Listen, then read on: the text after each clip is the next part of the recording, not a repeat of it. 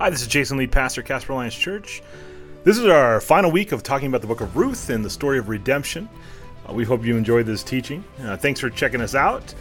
If you'd like to know more about Casper Alliance Church, you can go to casperchurch.com. You can look us up at facebook.com/Casper Alliance Church. We also have our own app. You can go to your app store on your devices, look for Casper Alliance Church, download the app with the double black C's, and there you are. You'll be connected with us. Hey, hope you have a great week. Talk to you soon. The point, because I've run out of words, and so I don't meander all over the place. We're going to be in Ruth chapter 4 today. This is closing up our Ruth series, and maybe turn me down a little bit because I hear my echo, and it's a little bit of, it just distracts me.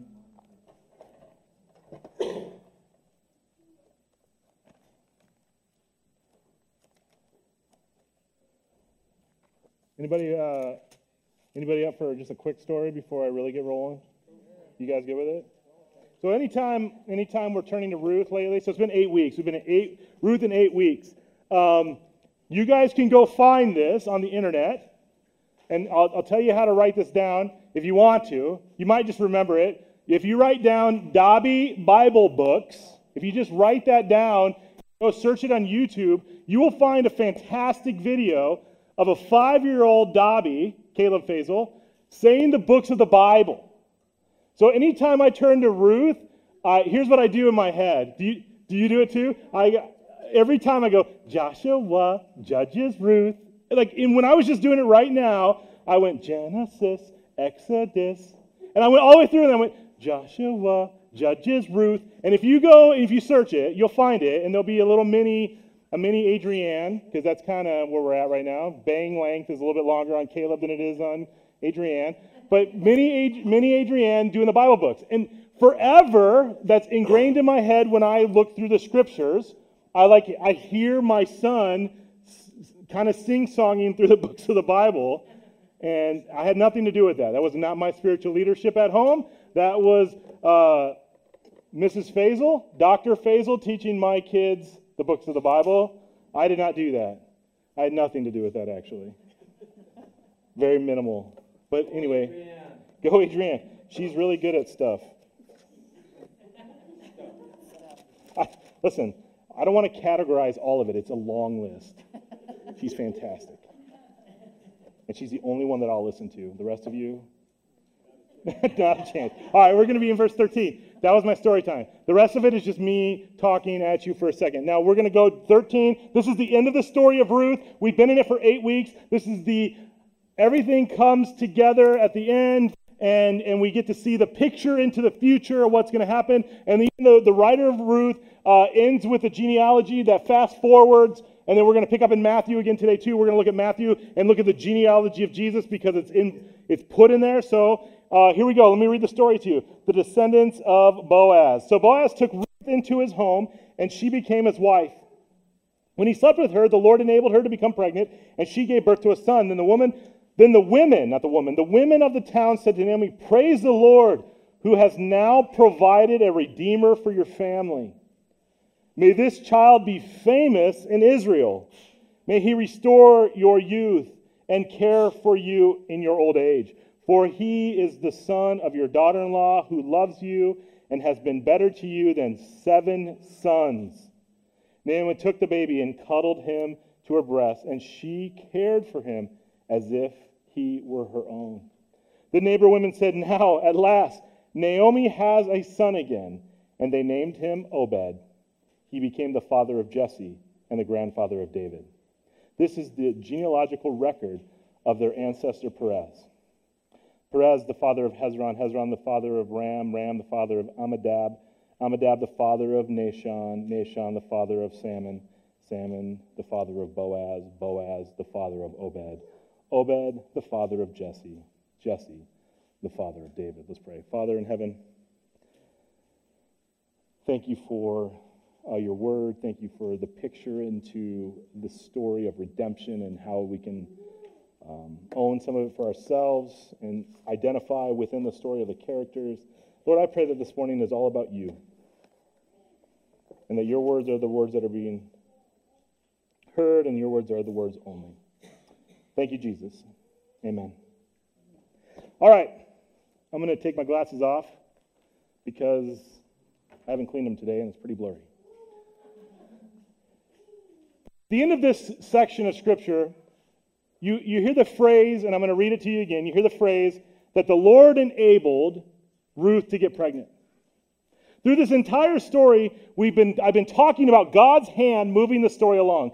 God being part of the story of accomplishing His purposes. This is the only time in Ruth, except for the very beginning, where God was actually acknowledged as the provider, as the person giving provision, as the one moving the story along. At the very beginning, Naomi blamed God for all that was happening to her and the bitterness that she was experiencing. And the pain and just her life, she blamed the Lord. Are you looking for mom and dad? She's right there. I love it. One of the most interesting things about me is how easy I get distracted.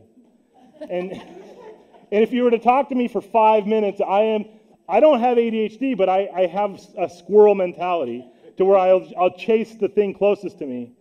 And so I'm not encouraging anybody to do this, but if you were to send your kids running around the room, and strategically, I would be all over. My brain would just be now that I've said it, I would accuse you all of something.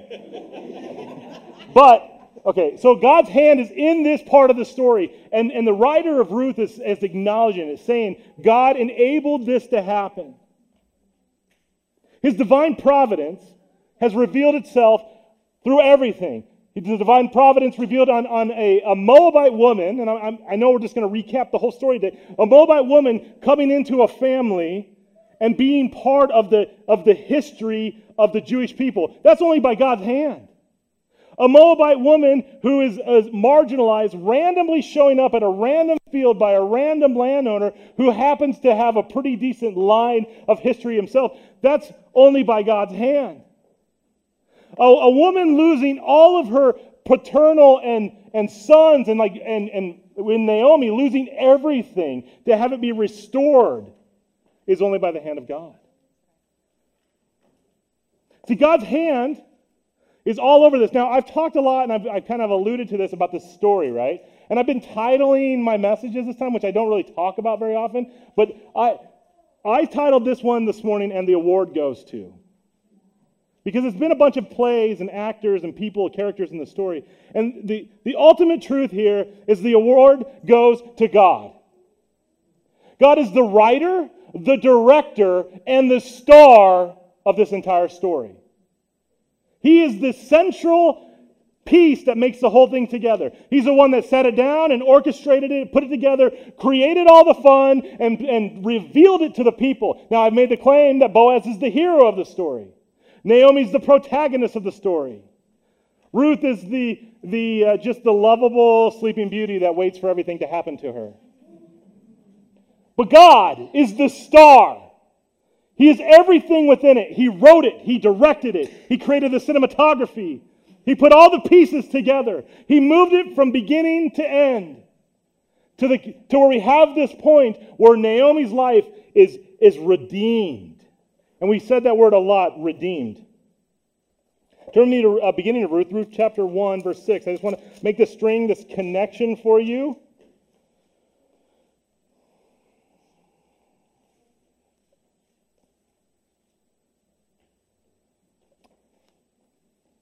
Then Naomi heard in Moab that the Lord had blessed his people in Judah by giving them good crops again. So Naomi and her daughters-in-law got ready to leave Moab to return to her homeland.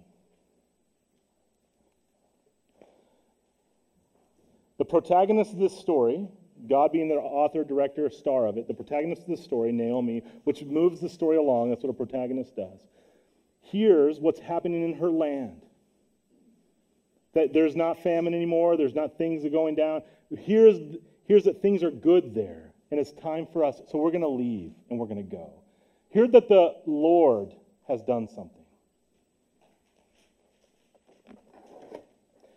Go to verse 21 of Ruth 1.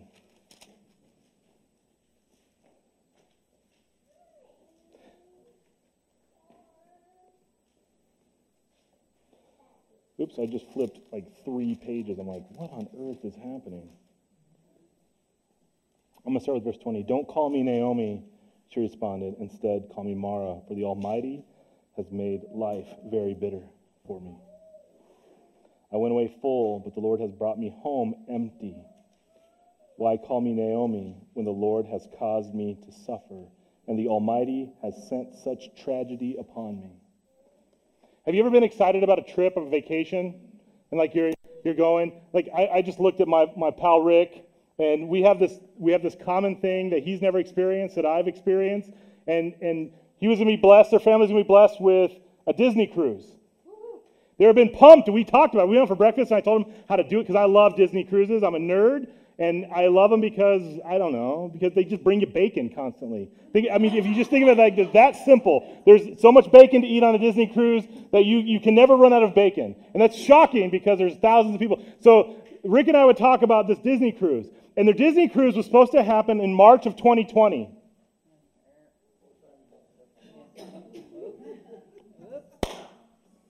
So this thing that I talked up to them being so amazing has now become kind of a thorn in your side. To where you're like, we can go out for pancakes, Jason, but don't bring up that Disney cruise to me ever again. Because I talked about how great it was and how amazing it was going to be and how much bacon you can eat on this Disney cruise. And all of a sudden it evaporated. And it's just gone. Now, how many had vacation plans last spring, last summer that just kind of disappeared? Yeah. And you're planning on all these things to do, and it just was gone. So Naomi, again, at the beginning of the story, she's like, we are starving, we're women, we're marginalized. We got to figure out how to get to a place where we can be full again. And she's like, let's go back home. Let's go on a trip. Let's head back to Bethlehem. And the moment she gets there, everybody is gone. Everybody dies. Everything falls apart. And the moment that happens, who does she begin to blame? Don't call me Naomi. Call me Mara. For the Almighty God has made my life very bitter. God, the Almighty, has sent tragedy upon me. God, the Almighty, has made me empty. I'm empty. Darkness is closing in on Naomi. You think that the end of the story, which I've just already read, was all about Ruth and Boaz and happily ever after. It's not. The protagonist, the one that moves the story along, is the one that reaps the great reward at the very end. We celebrate Ruth, we celebrate Boaz, we celebrate the genealogy, but Naomi is the one. She's the picture that we get to see at the very end, who gets the story told about her. The women of the town, what do they say? Praise the Lord, you've been given a redeemer. Praise the Lord, you have a son, a grandson to take care of you in your old age. Praise the Lord, make this son famous in all the land.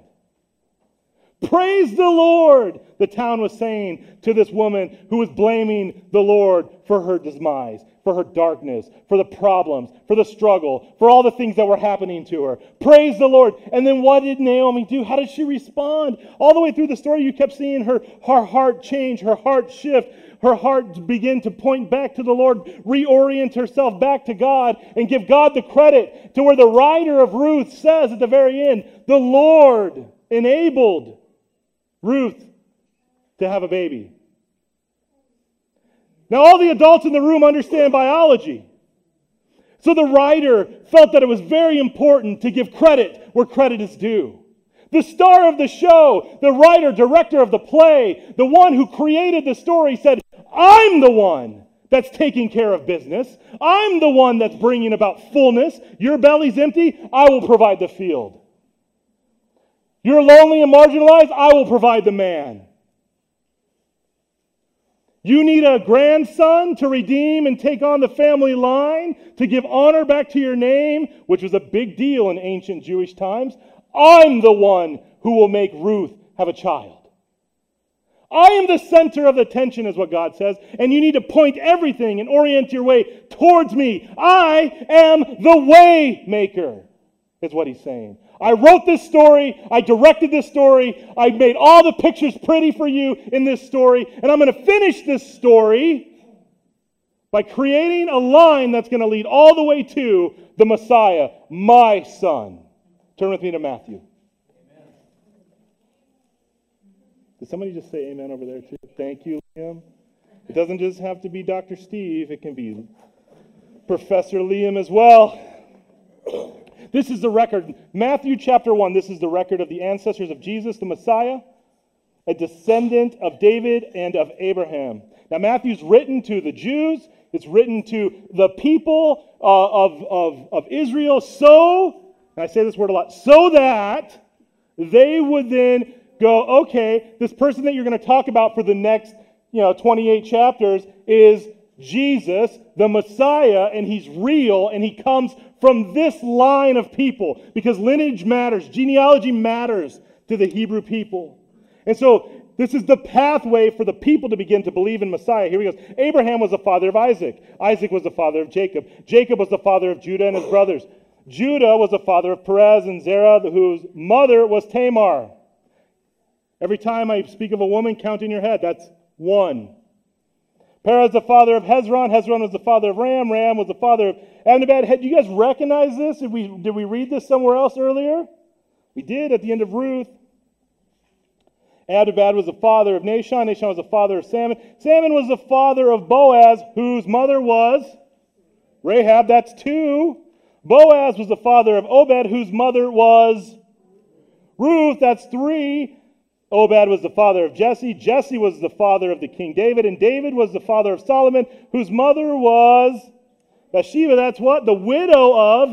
That's four. Solomon was the father of Rehoboam. Rehoboam was the father of Abijah. Abijah. I've never been able to say that. Abijah the father of Asa. Asa the father of Jehoshaphat. Jehoshaphat was the father of Jehoram. Jehoram was the father of Uzziah. Uzziah was the father of Jotham. Jotham was the father of Ahaz. Ahaz was the father of Hezekiah. Side note, I wrote a 10-page paper in college on Hezekiah. There's not 10 pages worth in the Bible about Hezekiah. Hezekiah was the father of Manasseh. Manasseh was the father of Amon. Amon was the father of Josiah. Josiah was the father of Jehoiachin and his brothers, born in the time of exile to Babylon. After the Babylon exile, Jehoiachin and the father of Shealtiel. Shealtiel the father of Zerubbabel. Zerubbabel the father of Abiud. Abiud the father of Eliakim. Eliakim the father of Azor. Azor the father of Zadok. Zadok the father of Achim. Achim the father of Eliud. Eliud the father of Eleazar. Eleazar the father of Mathan. Mathan the father of Jacob. Jacob the father of Joseph. The husband of Mary. That's 5. Mary gave birth to Jesus, who is called the Messiah. All those listed above included 14 generations from Abraham to David, 14 from David to the Babylonian exile, and 14 from Babylonian exile to the Messiah. You don't think God's timing matters? He knows what he's doing. He's the star of the show. He's the director, the author, the cinematographer. He's doing everything. He's putting it all together so that the Messiah comes. Now the rest of the story of Matthew points and talks about who Jesus is and what he did. So at the very end, turn with me to Matthew 28, please. At the very end of the Matthew, what does Jesus do and say? The Messiah. Now you get the whole story. We haven't gone through a gospel yet in our teaching time here. We need to probably soon. Matthew 28:18. Let's pick it up at 16. Then the 11 disciples left for Galilee, going to the mountain where Jesus had told them to go. When he saw him, they worshipped him, but some of them still doubted. Even with all of this history and knowledge and genealogies and knowing, putting all the pins in the map and knowing it all, how it fits together, some still doubted. Jesus came and told his disciples this: I have been given all authority in heaven and on earth. Therefore, go and make disciples of all nations, baptizing them in the name of the Father and the Son and the Holy Spirit. Teach these new disciples to obey all the commands I have given you, and be sure of this: I am with you always, even to the end of the age. Matthew is all about pointing to this point where Jesus is Messiah. The end of Ruth is all about pointing to who David was, and from the line of David would come the Messiah, the Savior of the world. Turn with me to Colossians chapter 1 really quick. Let's talk about Jesus for 1 second. You know, I don't tend to talk about Jesus here, do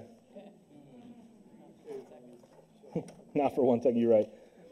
Colossians 1, start with verse 15. Christ is the visible. So anytime you see Christ, It's Messiah. Messiah is the visible image of the invisible God. He existed before anything was created and is supreme over all creation. For through him God created everything in heavenly realms and on earth. He made the things we can see and the things we can't see, such as thrones and kingdoms and rulers and authorities in the unseen world. Everything was created through him and for him. He existed before anything else and holds all creation together. Christ is the head of the church. He's our boss, which is his body. He is the beginning, supreme over all, who rise from the dead. So he's the first in everything.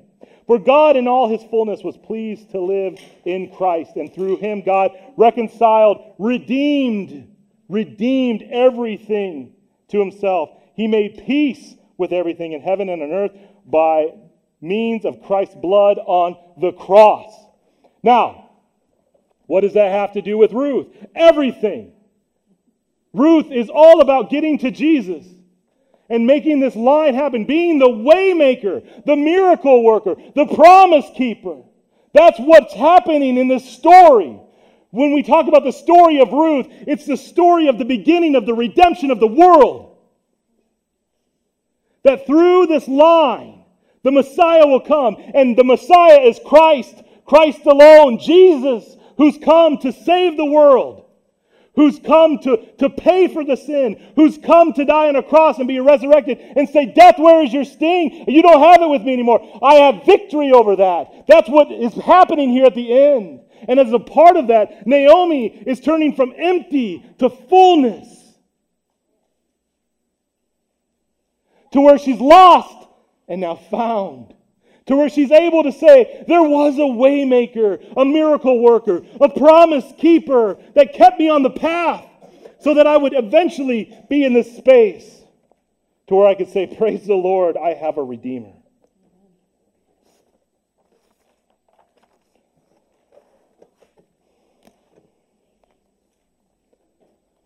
It's fun to talk about this as a romantic story, and it's a cute part of it. It's fun to talk about some of the neat little things that happen in the threshing floor. I mean, we took 8 weeks to talk about the whole story. But here at the end, the narrator is finally weaving together the thread of this sweater that's pointing to redemption. Not just for Naomi, for the entirety of the world. We pray that your grandson is famous. Obed, Jesse, David. If you ask virtually anybody on the planet, what did David do? They can answer a question. They can answer a question. David was the most famous because he killed Goliath. David was famous. Okay, so I want to land the plane for us. Two things are happening here. Ruth, this beautiful story that's embedded into the time of Judges. If you're interested in coming to Adult Sunday School, we're having Sunday School for one more month through June. By the way, we're not going to have Sunday School here for July and August. Enjoy your camping, whatever you do for camping. But we're talking about the Judges in Adult Sunday School right now, and it's been some lively, fun conversation. Ruth is nestled into that storyline, that timeline of Judges, where things were chaotic in the land. And a story, again, I've said it multiple times, of marginalized women experiencing the provision of God in the story of chaos is I think, an important part for you to capture. And also the ethnicity. You see, as an American church, and this is me being critical on my soapbox, as an American church, we tend to look at church as people who are like us, like-minded, think like us, talk like us, look like us, live in the same geographical. It's hard, I know. It's hard to get it that there are churches outside of Casper. There are. I've been to a couple of them. They're not as good, but I've been there. But what's happening here is you're taking the least of these people and making them the centerpiece of the story. Women. It's been a women morning today, right? We've been talking about women. In Sunday school, we talked about Deborah, and how she stood up when no man would. Matthew includes these 5 women into the story to remind you that this isn't a man's faith. This isn't about the men of the world. This is about how God is redeeming the world. He includes a Moabite woman to the process to say this isn't about just you Hebrews. It's not just about the Israelites. It's about world redemption. It's a multi-ethnic movement. Every tongue, every tribe, every nation will bow and confess that Jesus is Lord. Parentheses, Messiah. Every tongue, every tribe, every nation. Understand that. This is not just a group of one people that matter. This is and as the stories moved along, God has inserted people who shouldn't belong in the story. People who are outsiders. People who are hated by the community. If you were to ask people in this world who David is, they would have an answer for that. If you would ask somebody to tell you the story of the Good Samaritan, virtually everyone on the planet would be able to explain that parable. The Samaritan people were hated. They were evil. They were half-breeds. God included that into the story to show you what love, compassion, and true redemption looks like.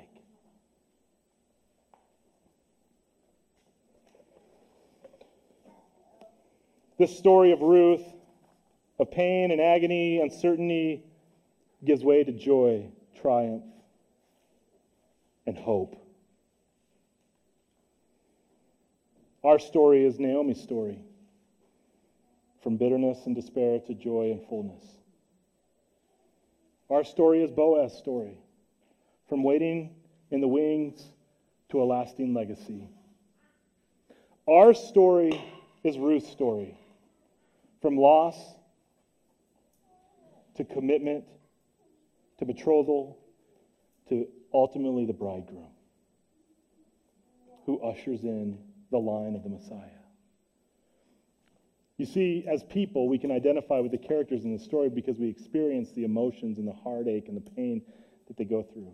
And at the end of this story, you have hope. And the narrator reminds us that God is the waymaker, the promise keeper, the one who is the star, the director, the writer of the story. And that should give us hope. Now, this story has a happy ending, and some of our stories don't. I'm going to invite the worship team to come up, get ready to sing. This is why I wanted to have a response, because I understand that sometimes there's just a happy story. But we have these dark thoughts, or we have these struggles, we have these trips in our life that we need to have somebody to walk alongside us, fight with us, pray with us to battle through it. And so I want you to be able to come and respond to that. I know this is silly and cheesy for me. The other night I was laying in bed with Adrienne and I was like, if I die in the next 24 hours, you got this. You can do it. And she's like, every day I think my wife's reminded that I'm just a moron. But I was having this neck pain that was weird, and it came out of nowhere. So my brain immediately went to zebras, not horses. And I'm like, I've got bacterial meningitis. I'm gonna fall asleep and not wake up in the morning. That's where my brain went. Listen, that's how dark I got really fast. I'm gonna die tonight, and I'm gonna get right with the Lord. Where's the bank account password so Adrienne can pay the electric bill? Those are the things that I work through really fast. I'm not the only one who works that way. Our brains, our minds, the tensions and the pressures of this world will push us and move us, and we are subject to them so many times to where all of a sudden we have these dark and bad thoughts and these ugly thoughts, and we have these attitudes towards people. And I believe, and we talked about this last week on Wednesday night in my office, that revival starts with confession. And if I want to see revival here, I've got to give people an opportunity to confess. And whether you like it or not, almost every message is me confessing something to you. If you read between the lines, you can hear me confessing before you, which is completely inappropriate, by the way. It's everything I was taught not to do. But if we have to have this time where we can say, Lord, I need help. And I need to not feel this way. I need to not be bitter or empty or mad at God or blame the Almighty for taking everything away from me. I need to have hope. And I need to live as though I have hope. And I need to not just pretend and have it be these bumper stickers, but true, authentic, deep-seated hope that regardless of my state on this terrestrial ball, I will experience God as the star in my life. As the writer, the director, the author of my life. That takes time. That takes effort. That takes confession. So they're going to sing. I'm going to invite one of our elder family up that are here. Everybody else is vacationing. Adriana, if you would join me up front too, we'll pray. And the altar's open for you to come pray.